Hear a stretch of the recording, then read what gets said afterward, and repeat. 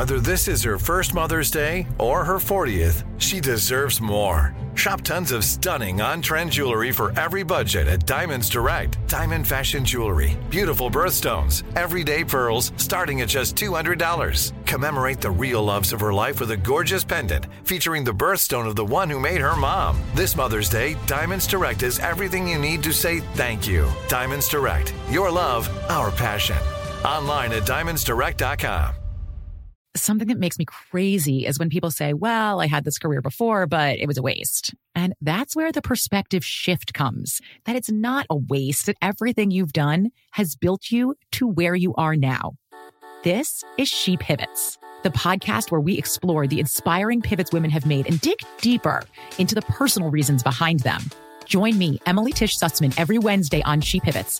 Listen to She Pivots on the iHeartRadio app, Apple Podcasts, or wherever you get your podcasts. The Big Take from Bloomberg News brings you what's shaping the world's economies with the smartest and best-informed business reporters around the world. We cover the stories behind what's moving money and markets, and help you understand what's happening, what it means, and why it matters every afternoon. I'm Sarah Holder. I'm Saleha Mohsin. And I'm David Gura. Listen to The Big Take on the iHeartRadio app, Apple Podcasts, or wherever you get your podcasts. I'm Saleha Mohsin, and I've covered economic policy for years and reported on how it impacts people across the United States. In 2016, I saw how voters were leaning towards Trump and how so many Americans felt misunderstood by Washington. So I started The Big Take DC. We dig into how money, politics, and power shape government and the consequences for voters. With new episodes every Thursday, you can listen to The Big Take DC on the iHeartRadio app, Apple Podcasts, or wherever you get your podcasts. Welcome to Stuff You Missed in History Class, a production of iHeartRadio.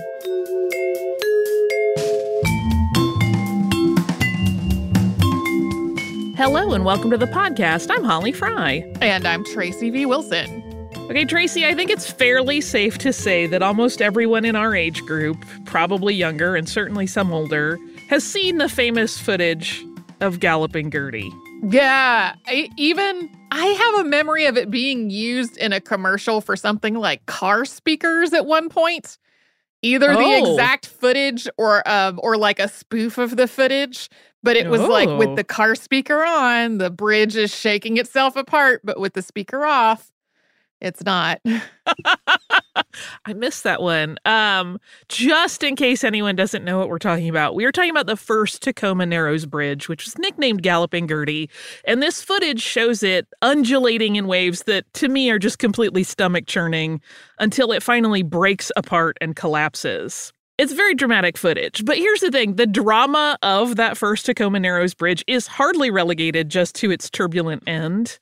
There's a lot more to that bridge's story, from its inception to financing issues to some surprising legal happenings after it fell apart, and how it spawned this entirely new approach to bridge design. So today we're going to talk about Galloping Gertie, how it came to be, its collapse, and what happened after its failure.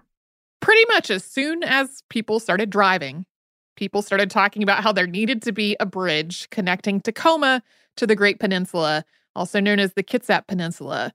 There were ferry services. There was a train that could take people south around this big U shape that's created by the waterway. But as more and more people started embracing automobile travel, there was more demand for roadways all over the U.S., including requests for a faster way to make that particular crossing. And as these discussions became more serious, the finances of such a project came into sharp focus. So there was going to need to be a toll to offset the costs, but that was unlikely to generate enough revenue to make up for the expense of construction and to fund ongoing upkeep. Similarly, there was a whole puzzle about which municipality could manage this project. There were provisions in an 1854 law that gave the counties jurisdiction over ferry services to get across waterways, but bridges were not even mentioned in it. There was an operating ferry service that would need to be bought out. It had exclusivity rights that had been granted in order to cross this Narrows.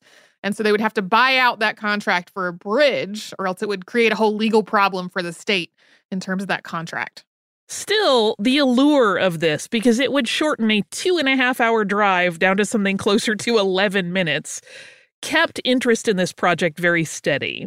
And by the end of the 1920s, the Tacoma Chamber of Commerce had assembled a committee to investigate whether such a bridge was realistic, and also to raise funds for a survey to make that determination. Much of this effort had been stoked by a man named Edmund Chandler. He had a financial interest in seeing this bridge built because Chandler already ran another toll bridge that connected White Salmon in Washington state to Hood River in Oregon across the Columbia River. So he had experience and expertise to offer the bridge project. He kind of thought like he could become the toll guy and like run another toll bridge and potentially have that as a money-making endeavor. And so he worked to promote the need for this bridge in Tacoma. Bridge engineers Joseph B. Strauss and John L. Harrington independently completed feasibility surveys as the first step for the Chamber of Commerce's committee. That was finished in 1928. Both the Harrington and Strauss reports were pretty positive, and by early 1929, a license was approved by the state to build a toll bridge. That license was renewed every 2 years. Yeah, the license renewal kept happening because they weren't in the midst of building it. They were still like, we're planning. We need the license to carry forward.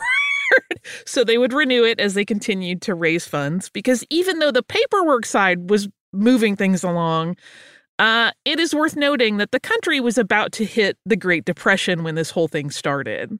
And naturally, that complicated the enterprise because money for a large-scale project of this nature became harder and harder to come by as the projected budget needs were also expanding. And there were also legal limits on how much money the county could borrow. Those limits, of course, were intended to keep the county from taking on insurmountable debt. But as it related to this particular initiative, it was making the Tacoma Narrows Bridge seem less and less likely to become a reality. Once again, Edmund Chandler offered his services. He worked with Pierce County and the Tacoma Chamber of Commerce to set up the Tacoma Narrows Bridge Company. This was a private corporation, and Chandler owned it. And this setup meant that the limits that would be applied to a government entity borrowing for the construction of a bridge, those limits were no longer a hurdle. The plan was that Chandler's company would borrow the money, build the bridge, and then sell it to the county when it was done. Feels a little shady, which will come up again. The Tacoma Narrows Bridge Company applied for a $3 million loan from the federal government's Reconstruction Finance Corporation. On the one hand, that loan had kind of a favorable view because this one bridge was genuinely valuable. It would connect 2 national parks and 2 military bases, so on paper, this project made total sense.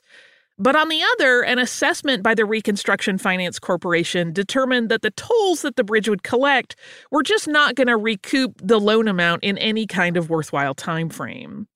The application was temporarily withdrawn for reworking, and in the meantime, the state governor had allocated $700,000 for the project. And the law that had initially not granted counties jurisdiction over bridge building was amended to include that capability. Chandler's company once again submitted the loan application, but this time he went to the newly established Public Works Administration in the hope that some of the funding would be from a grant rather than this entire thing coming as a loan. But this plan did not work. The application was denied, citing the fact that, quote, the funds of the Public Works Administration are now practically depleted. And further, the state of Washington has already shared liberally in these funds. It did not help that the PWA could plainly see that the Tacoma Narrows Bridge Company had been set up to sidestep that law regarding loan sizes, and the whole thing made Chandler seem really, really shady. Additionally, the PWA felt that the numbers in his loan application were way off. It seemed like the estimates for toll revenue were higher than was really realistic, and that the estimated cost of the construction was lower than it should have been. So at this point, it seemed like the bridge was back to square one. When the state minimized Chandler's role and created the Washington Toll Bridge Authority in 1937, it helped this project finally gain traction with the PWA. Incidentally, Chandler later sued the WTBA for monies he believed he was owed for, quote, preparation of estimates, surveys, maps, and other items, which he prepared prior to 1936 in connection with the then proposed construction of a toll bridge across that portion of Puget Sound known as the Tacoma Narrows. That case was dismissed in 1943. In creating the Washington Toll Bridge Authority, the state had been really, really careful and deliberate. Nothing had been rushed, and the WTBA was modeled after other organizations in places that had been able to get PWA funding by meeting all of their very specific requirements, including the California group that had obtained capital for the construction of the Golden Gate Bridge. Ultimately, the funding came through as roughly half as a PWA grant and the remaining amount as a loan from the Reconstruction Finance Corporation.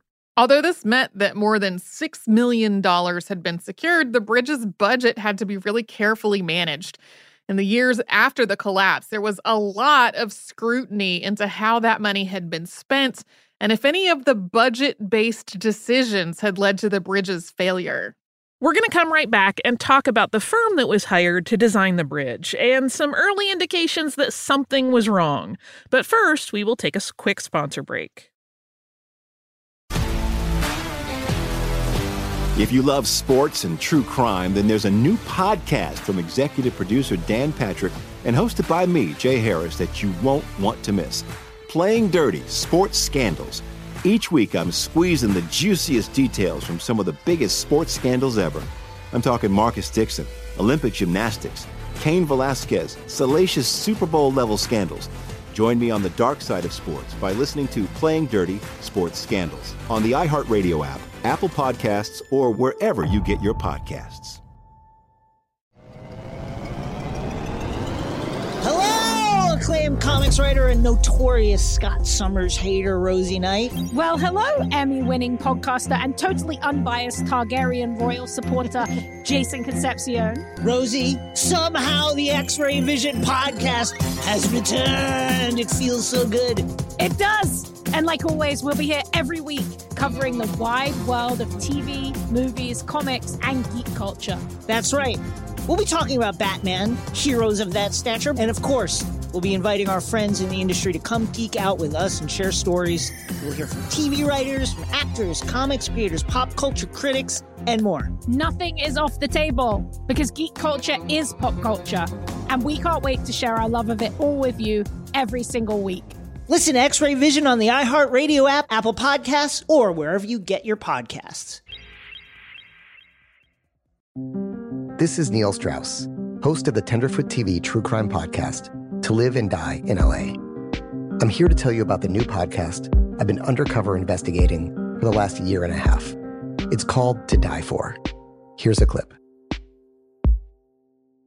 All these girls were sent out into the world and they were told, try to meet important men, try to attach yourself to important men. The voice you're hearing is a Russian model agent telling me about spies sent out to seduce men with political power. The war in Ukraine is also being fought by all these girls that are all over important cities. For the first time, a military-trained seduction spy reveals how the Russian government turned sex and love into a deadly weapon. If you want to kill your target, it's easy. You just seduce him, take him somewhere, start having sex, and then he's very vulnerable, so you can kill him easily. To Die For is available now. Listen for free on the iHeartRadio app, Apple Podcasts, or wherever you get your podcasts.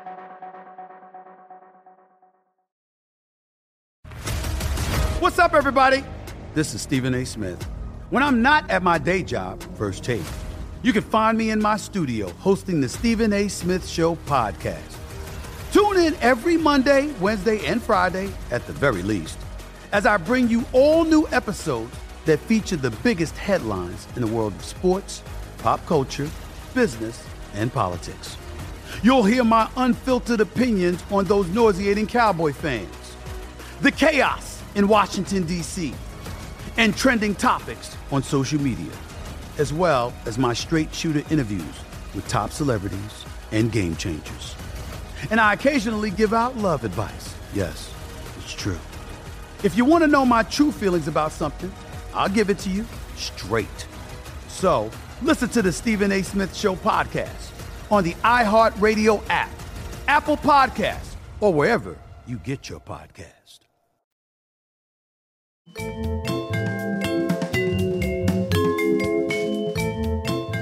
The New York firm of Leon S. Mosieff designed the superstructure of this bridge. Mosieff had worked on the engineering of the Golden Gate Bridge, as well as just about every other suspension bridge that had been built in the U.S. during the 1920s and 30s. So his firm was kind of the ideal choice for the project. Depending on how deep down a research rabbit hole you'll go, you'll find people that say that he lobbied for it and put a little bit of pressure on the state of Washington to get this job. But Mosieff had become known for his bridges designed based on deflection theory, which stated that longer suspension bridges could be built with less steel because their weight didn't require trusses built beneath the road to withstand wind and traffic. That approach, which required two towers for the bridge work to stretch between rather than what you've seen in bridges that are older that have physical supports from below all along the length of the bridgeway, had been very successful on many bridges already, long before Mosieff was given the Tacoma Narrows job, and he used that same design approach again. Construction started in November of 1938, and while the bridge was being built, workers had noticed that there was a lot of movement, just a rippling movement, even in a light wind. Toward the end of construction, that movement had become so common and intense enough that workers were said to have chewed on lemons to stave off motion sickness. This sounds miserable to me as a person prone to motion sickness. The thinking had been that once the bridge's concrete lanes were poured so traffic could cross the bridge, that rippling would diminish, but it really did not. There were various efforts made to try to get this vibration to stop or even just be reduced. None of them really had a significant result. Of course, this was concerning, so a study was commissioned by the Washington Toll Bridge Authority to examine the issue. And that study was headed up by a professor of civil engineering from the University of Washington. That was F. Burt Farquharson. And he made a detailed scale model of the bridge, and he put it through various conditions in a wind tunnel to see how it behaved. He gave a preliminary report, but even though it included some suggestions about how to manage this movement problem, Farquharson also included his opinion that really there needed to be more study of this movement. But having the report on file with suggestions was all the bridge project engineers felt that they needed to give assurances to the public that this bridge was safe. On July 1st of 1940, the bridge opened. A local newspaper, the Spokesman Review of Spokane, Washington, ran the headline, quote, "Share $6,400,000 bridge opening. East Side citizens will attend dedication of Tacoma structure today." The opening ceremony was attended by the governor, Clarence D. Martin, as well as highway officials and heads of the 3 counties who had stakes in this project. Colonel E.W. Clark, the acting commissioner of public works, gave a speech at this ceremony, and he touted the bridge's beauty and noted how it was going to expand commerce. Like Clark, the press coverage spoke about what a boon the bridge would be for tourism, stating, quote, "The bridge will bring closer to the population centers of Puget Sound and the heavily traveled lanes of tourists the Olympic Peninsula.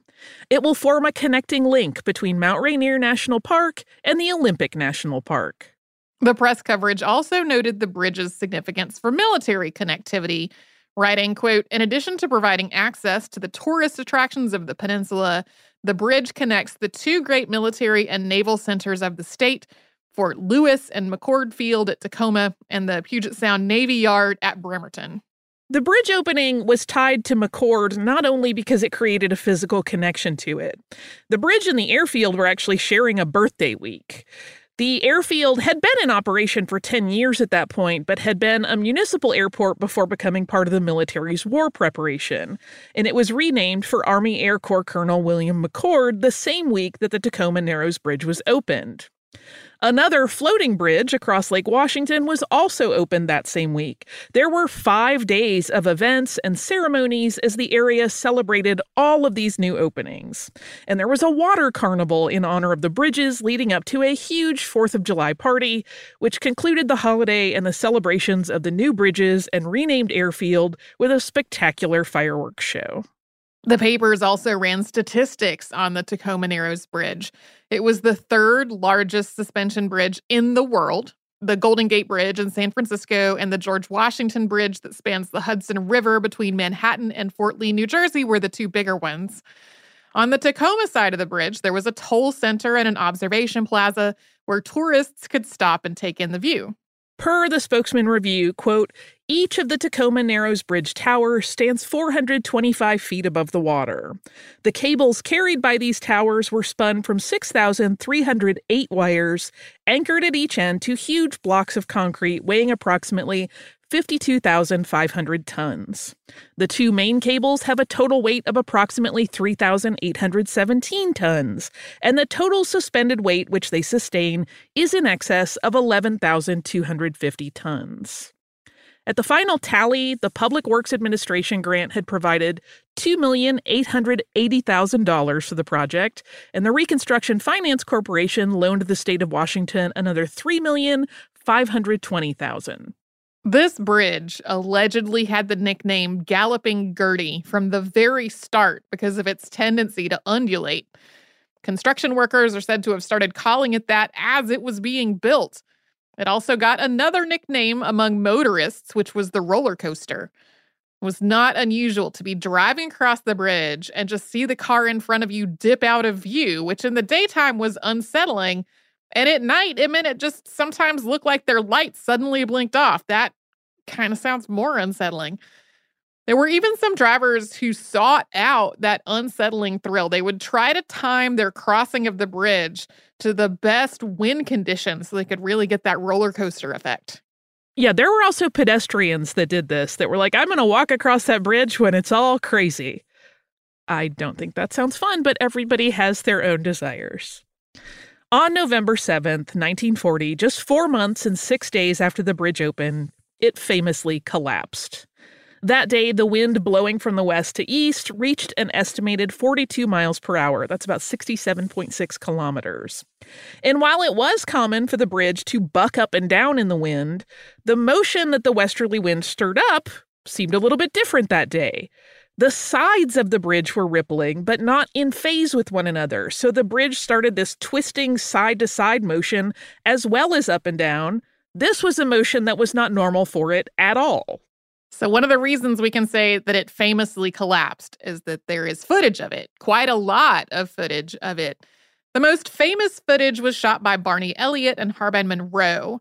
They owned a Tacoma business called The Camera Shop, and both of them always kept their cameras loaded. According to the account of Monroe's widow decades later, quote, when they got the call the bridge was really jumping, they jumped in their cars and prayed they got something, that something being pictures, and they did. Their film made it into newsreels that were shown in theaters all over the U.S. and around the world. And that footage was awarded Outstanding Domestic Newsreel of the Year by the National Headliners Club. Copies were requested by engineers around the world so they could study what happened.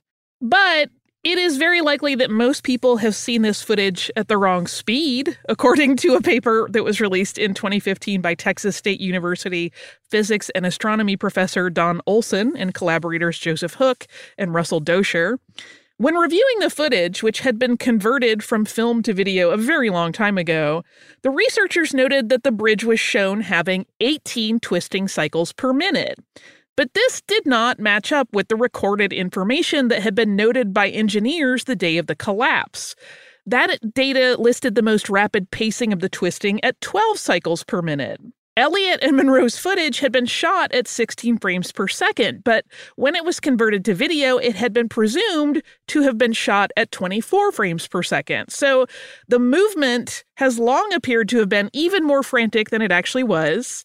We still don't want to play this down. It was plenty frantic in reality. Yeah, I feel like even at the slightly slower pace, that would almost be more alarming because you could really see the movement of it and how dramatic it was a little bit clearer. Yeah, it's funny. I read one while I was researching this particular part of it. One quote, I don't remember if it was from the main researcher or not, that was like, no, slow down. It's really quite beautiful and elegant. And I was like, for real? Beautiful and elegant and terrifying. Uh-huh. Regardless of the speed, though, the various footage taken means that you can easily see this twisting motion, which at points had the roadway tilted at a 45-degree angle. The last pedestrian on the bridge, who had been one of those thrill seekers who had wanted to cross it on a windy day, reported seeing straight down into the water below at one point because of the pitch of the bridge. He was able to crawl to safety. I'm not sure if he is specifically the person in the picture I found for this episode, but I did find a picture of a person trying to get off that bridge. I think that is the journalist that we'll talk about in a bit. Okay. This was a person that got off the bridge well before the collapse, but was just like, as it was starting, was like, whoa, I can look right down to my right, and it's like looking into the water. That collapse, though, was not instant. The bridge had been closed to traffic as soon as officials realized just how extreme and unsafe the situation was. And from the beginning of the failure conditions to the actual collapse, that took between 45 and 60 minutes. So there was enough time for several different people to get their cameras out and get footage of the whole thing, finally reaching its crescendo of movement and collapsing. At 11 a.m., a large section of the bridge fell. This included concrete and steel girders that had been part of the center deck. And the rest of the center span fell right after it. The main cables went slack and the towers leaned away from each other and toward the side of the river. The bridge at that point was just gone. On a bit of a sad note, there was only one fatality that day. It was not a person, but a dog. That dog, named Tubby, was the pet of a man named Leonard Coatsworth. And Coatsworth was a reporter working for the Tacoma News Tribune at the time. And he had to leave the car on the bridge and crawl to a safe spot. He later described this ordeal. Quote, just as I drove past the towers, the bridge began to sway violently from side to side. Before I realized it, the tilt became so violent that I lost control of the car. I jammed on the brakes and got out, only to be thrown onto my face against the curb. Around me, I could hear concrete cracking. I started to get my dog Tubby, but was thrown again before I could reach the car. The car itself began to slide from side to side of the roadway. On hands and knees most of the time, I crawled 500 yards or more to the towers. My breath was coming in gasps. My knees were raw and bleeding. My hands bruised and swollen from gripping the concrete curb. Toward the last, I risked rising to my feet and running a few yards at a time. Safely back at the toll plaza, I saw the bridge in its final collapse and saw my car plunge into the Narrows.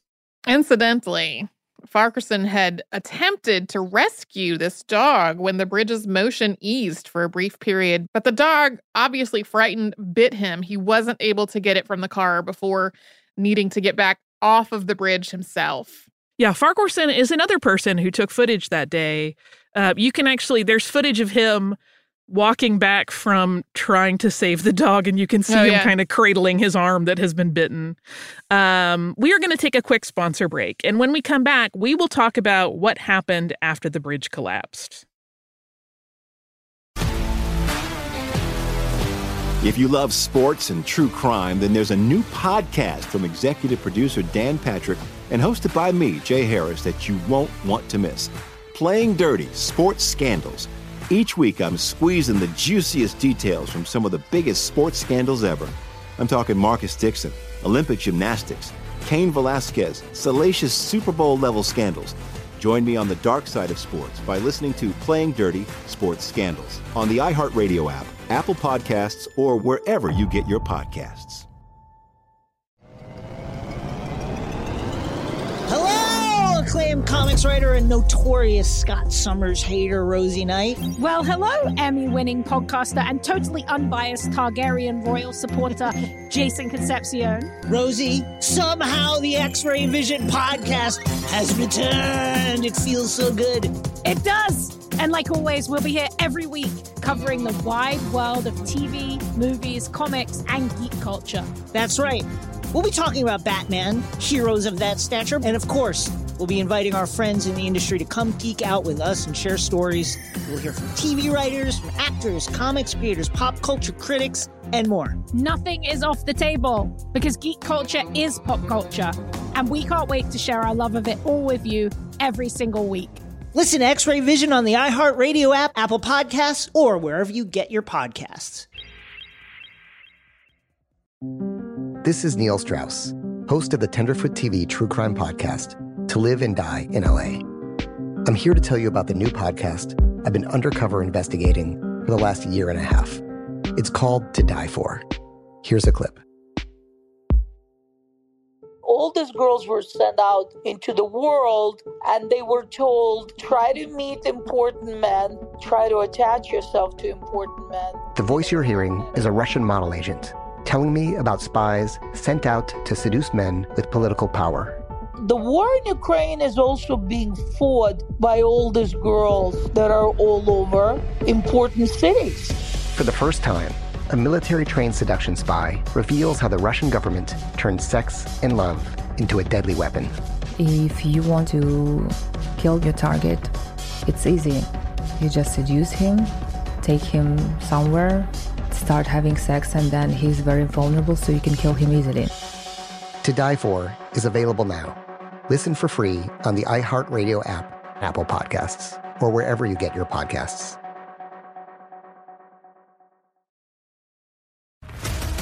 What's up, everybody? This is Stephen A. Smith. When I'm not at my day job, First Take, you can find me in my studio hosting the Stephen A. Smith Show podcast.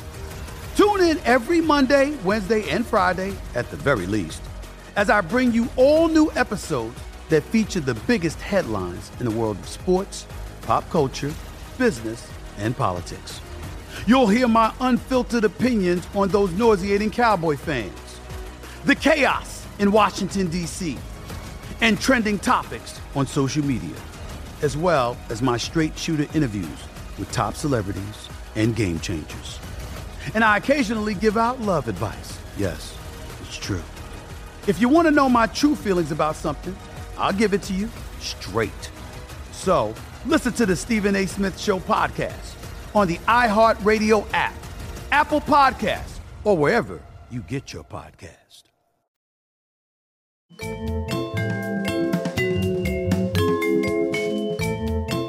Papers around the world ran the story of the bridge for days, under headlines like "Galloping Gertie lies down in river." One of the biggest issues immediately following the bridge disaster was, of course, placing blame somewhere. Who or what entity had dropped the ball and, as a consequence, endangered the public in the process? There was a lot of finger-pointing. Congressman John Coffey, who was born and raised in Tacoma, made public statements that corners had been cut to meet budget limitations. The bridge engineering firm that the federal government had assigned to the project, including Leon Mosiev himself, was initially blamed for the failure by the project's engineer, Clark Eldridge.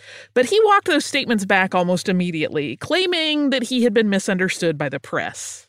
Eldridge had been frustrated about the bridge budget from the very beginning. He had estimated the needed budget at $11 million. That was almost twice what was eventually obtained. It seemed really natural to him to blame Mosiev's cost-cutting design. And as for Mosiev, he told the press, quote, "I'm completely at a loss to explain the collapse." Yeah, do keep in mind, he had built a lot of bridges before this time on this same set of principles, and there had not been problems. There were 23 different insurance companies involved in trying to sort this whole situation out. While at the same time, the Reconstruction Finance Corporation, the Federal Public Works Administration, and the Washington Toll Bridge Authority were feverishly trying to ensure that no government entity was made a scapegoat.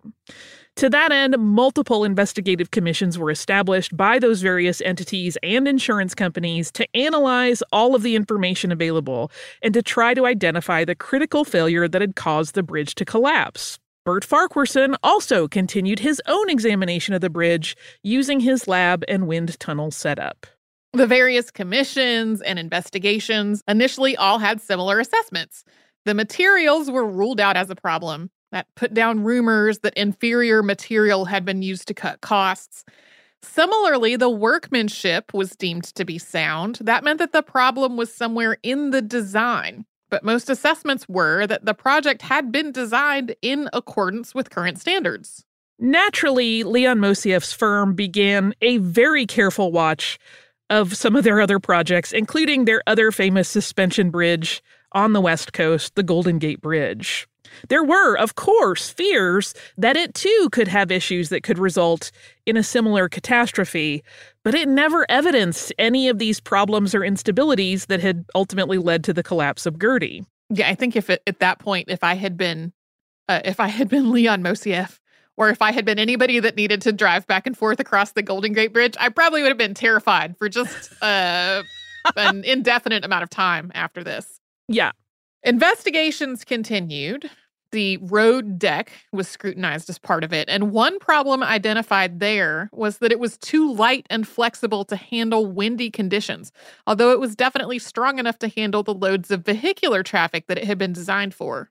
But it was an aerodynamicist from Pasadena who really started introducing some theories into these investigations that would ultimately change how bridges are designed. Theodore von Karman of the California Institute of Technology put forth the idea that focusing on the flexibility of the roadway was really not getting at the cause of the bridge's disastrous end. The real problem in his estimation was the way that the structure of the roadway met the wind. This wasn't something that all of the other researchers embraced initially. Aerodynamics had not, at this point, really been a part of projects like this. The calculations that were made in design were all about strength, calculated using static forces. So while wind was considered, for example, it was just about how strong a gust could be at a given speed, and it didn't really include analysis of how that wind might move around a structure. Incidentally, von Karman weighed in on the Tacoma Narrows Bridge collapse because the initial investigations had chalked up the disaster basically to being a freak accident. There was no fault found with the bridge design, so papers reported that the plan was to rebuild the structure according to the same design. When von Karman read this, he worried that the exact same thing would just happen again. Yeah, he was like, I have information. I have ideas you should hear. There are a few different factors that contributed to this bridge collapse. This is something that has evolved over time, so we'll talk about this a bit. One was the width of the roadway on the structure. So it was a 2-lane bridge. If it had been wider, it would have been heavier and less likely to twist and buck in the wind like it did. The decision to make it a 2-lane structure was driven by two major factors. One, at the time, they weren't really anticipating that it was going to be a heavily trafficked roadway. Keep in mind, this was thought of as like a connector for tourists and a connector for military things, not really like part of the infrastructure that would be used every day by a bunch of citizens. And for another thing, they were trying to maximize their spend. So they were like, we can get the whole roadway, but it should be narrower rather than wider. But what has come to be known as a Karman vortex street, or sometimes just vortex shedding, has long been considered the big contributor in what happened. Very basically, when wind meets an object, it forms eddies as it's cleaved by that object. And those eddies then exert their own vibrational force. This means that alternating zones of high and low pressure above and below the bridge deck were causing it to move up and down in a way that made the road twist side to side while simultaneously rising and falling the way it always had. Yes, as we talk about all of this, keep in mind, like I said, our knowledge of this is evolving. So this is what was believed to be entirely it at the time. Because the bridge had been built with solid plates on the side rather than open trusses that would have allowed the wind to pass through, the wind was hitting those plates, forming those vortices, and then interacting with the bridge at the same time it was experiencing its usual undulation. So in addition to suggesting that open trusses be used on the sides of the new structure, von Karman also recommended that there be grates in between lanes of the roadway that would allow air to pass through that angle of the structure as well. Most testing models supported von Karman's assertions, even though there was still some resistance within the engineering community about his thoughts on bridge design. He was brought into the rebuild project as an advisor by the Washington Toll Bridge Authority. For a long time, really decades, the failure of the bridge had been chalked up to resonance, meaning a scenario when a force vibrating at the same natural frequency of a second object forces that second object into an amplified vibrational motion that can destroy things. But that explanation oversimplified what was happening with the bridge the day that it collapsed. I feel like I had this as an example in like a physics class.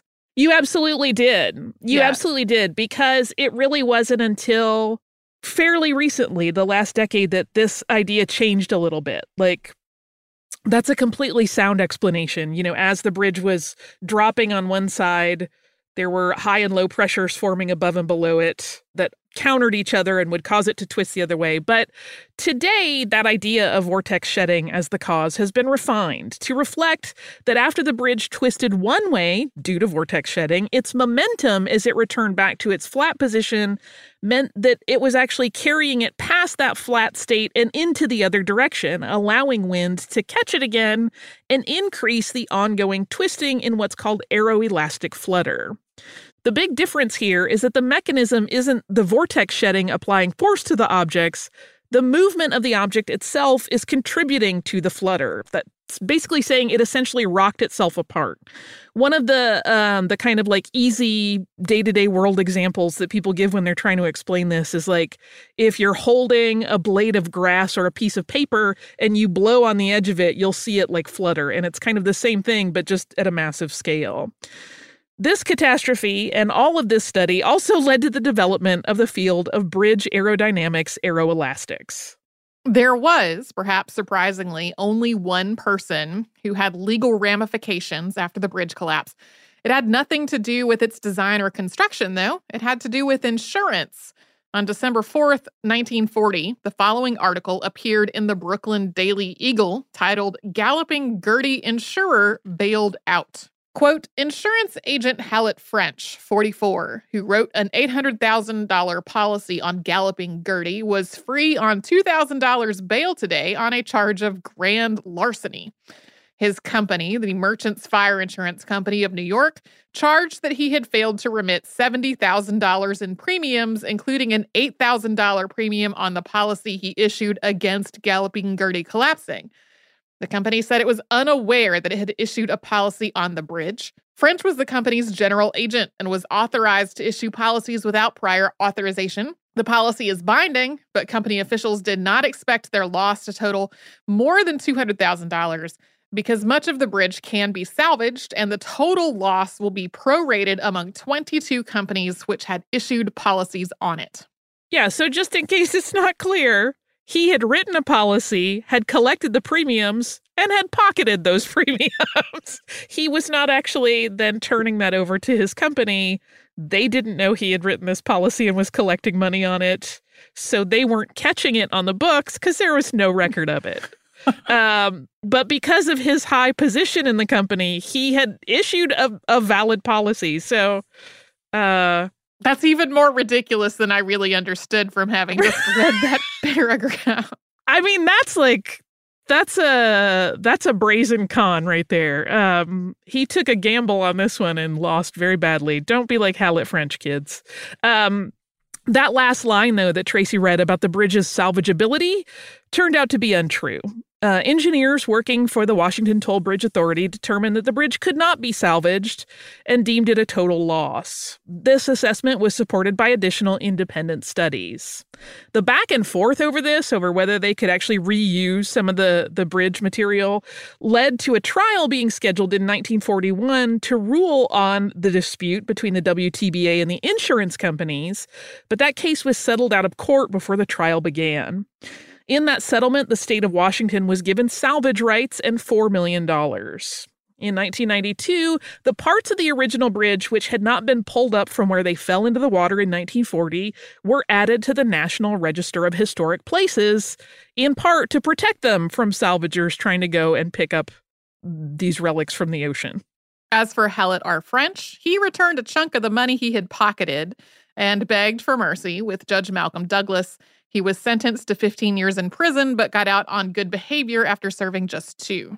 Yeah, he remained, I believe, in Washington for the rest of his life. I think he died, I'm pulling this from memory, not from immediate notes, in the late 1960s. Leon Mosieff continued to study what had happened in Washington and used his ongoing examination of the failure to improve the field of bridge design.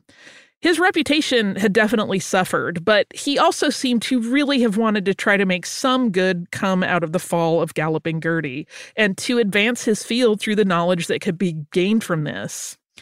He had less than 3 years to work on that, though. He died of a heart attack at his summer home in New Jersey in 1943 at the age of 70. The Tacoma Narrows Bridge was rebuilt, and the new bridge, dubbed Sturdy Gertie, was opened in 1950. This bridge, which was designed to incorporate the learnings from the 1940 bridge collapse, remains in use today. On July 15th of 2007, another Tacoma Narrows Bridge was built parallel and just south of the 1950 structure to accommodate more traffic volume. So the 1950 bridge carries westbound traffic, and the 2007 bridge handles the eastbound flow. When the 2007 bridge opened, the first car to cross it after the Runners of a Charity 5K was a 1923 Lincoln touring car, which was the exact same car that had been the first one to cross Galloping Gertie back in 1940. And now for an element of the story that is almost worthy of an October Halloween season episode. It has long been rumored that a mammoth version of the giant Pacific octopus species lives in the wreckage of Galloping Gertie that remains on the floor of the Narrows underneath those modern bridges.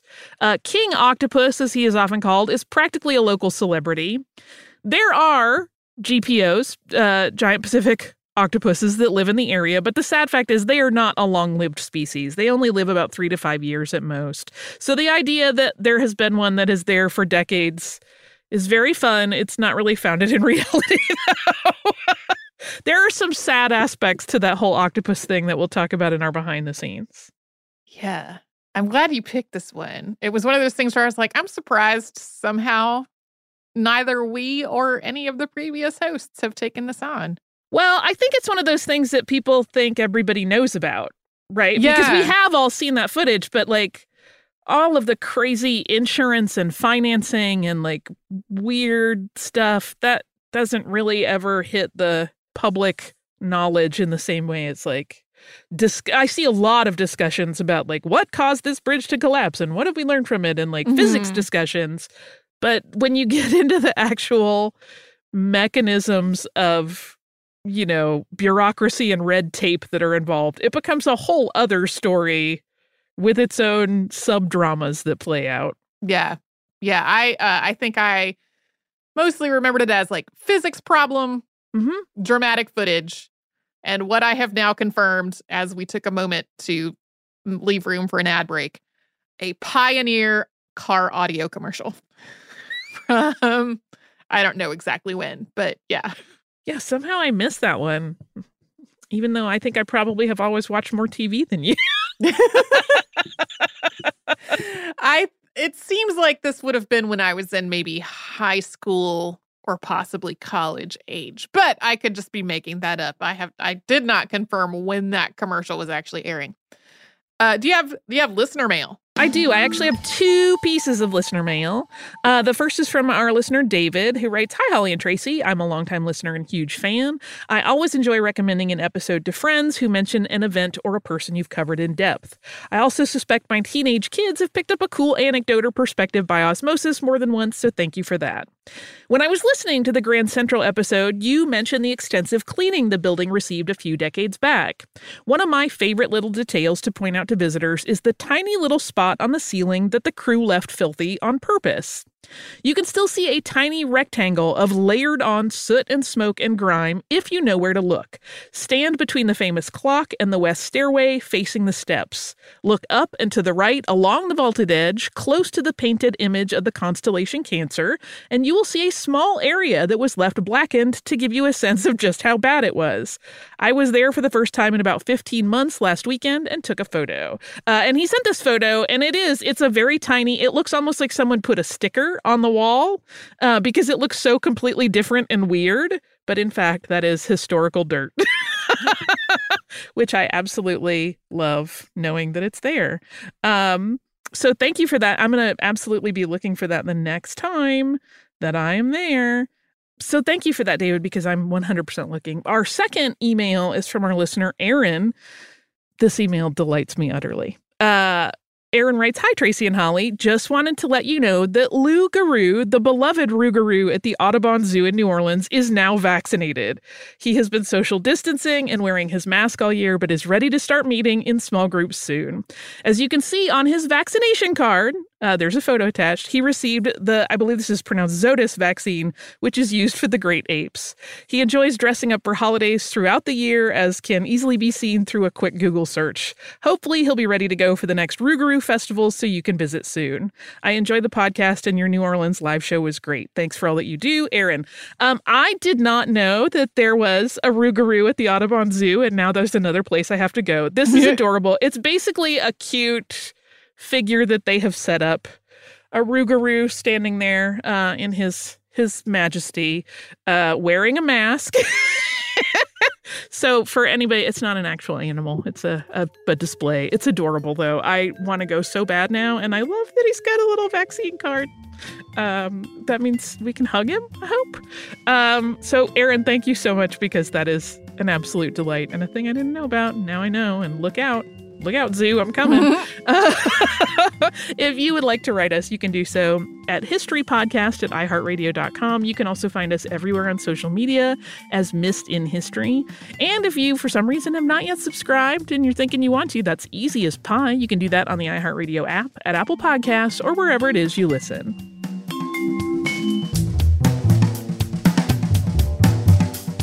Stuff You Missed in History Class is a production of iHeartRadio. For more podcasts from iHeartRadio, visit the iHeartRadio app, Apple Podcasts, or wherever you listen to your favorite shows. Something that makes me crazy is when people say, well, I had this career before, but it was a waste. And that's where the perspective shift comes, that it's not a waste, that everything you've done has built you to where you are now. This is She Pivots, the podcast where we explore the inspiring pivots women have made and dig deeper into the personal reasons behind them. Join me, Emily Tish Sussman, every Wednesday on She Pivots. Listen to She Pivots on the iHeartRadio app, Apple Podcasts, or wherever you get your podcasts. I'm Saleha Mohsin, and I've covered economic policy for years and reported on how it impacts people across the United States. In 2016, I saw how voters were leaning towards Trump and how so many Americans felt misunderstood by Washington. So I started The Big Take DC. We dig into how money, politics, and power shape government and the consequences for voters.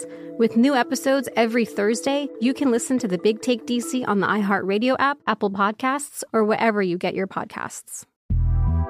The Big Take from Bloomberg News brings you what's shaping the world's economies with the smartest and best-informed business reporters around the world. We cover the stories behind what's moving money and markets, and help you understand what's happening, what it means, and why it matters every afternoon. I'm Sarah Holder. I'm Saleha Mohsin. And I'm David Gura. Listen to The Big Take on the iHeartRadio app, Apple Podcasts, or wherever you get your podcasts. Welcome to Season 9 of Next Question with me, Katie Couric. I've got some big news to share with you in our season premiere featuring the one and only Kris Jenner. Oh my gosh, congratulations. That is very, very exciting. And that's just the beginning. We'll also be joined by podcast host Jay Shetty, Hillary Clinton, Renee Fleming, Liz Cheney, and many more.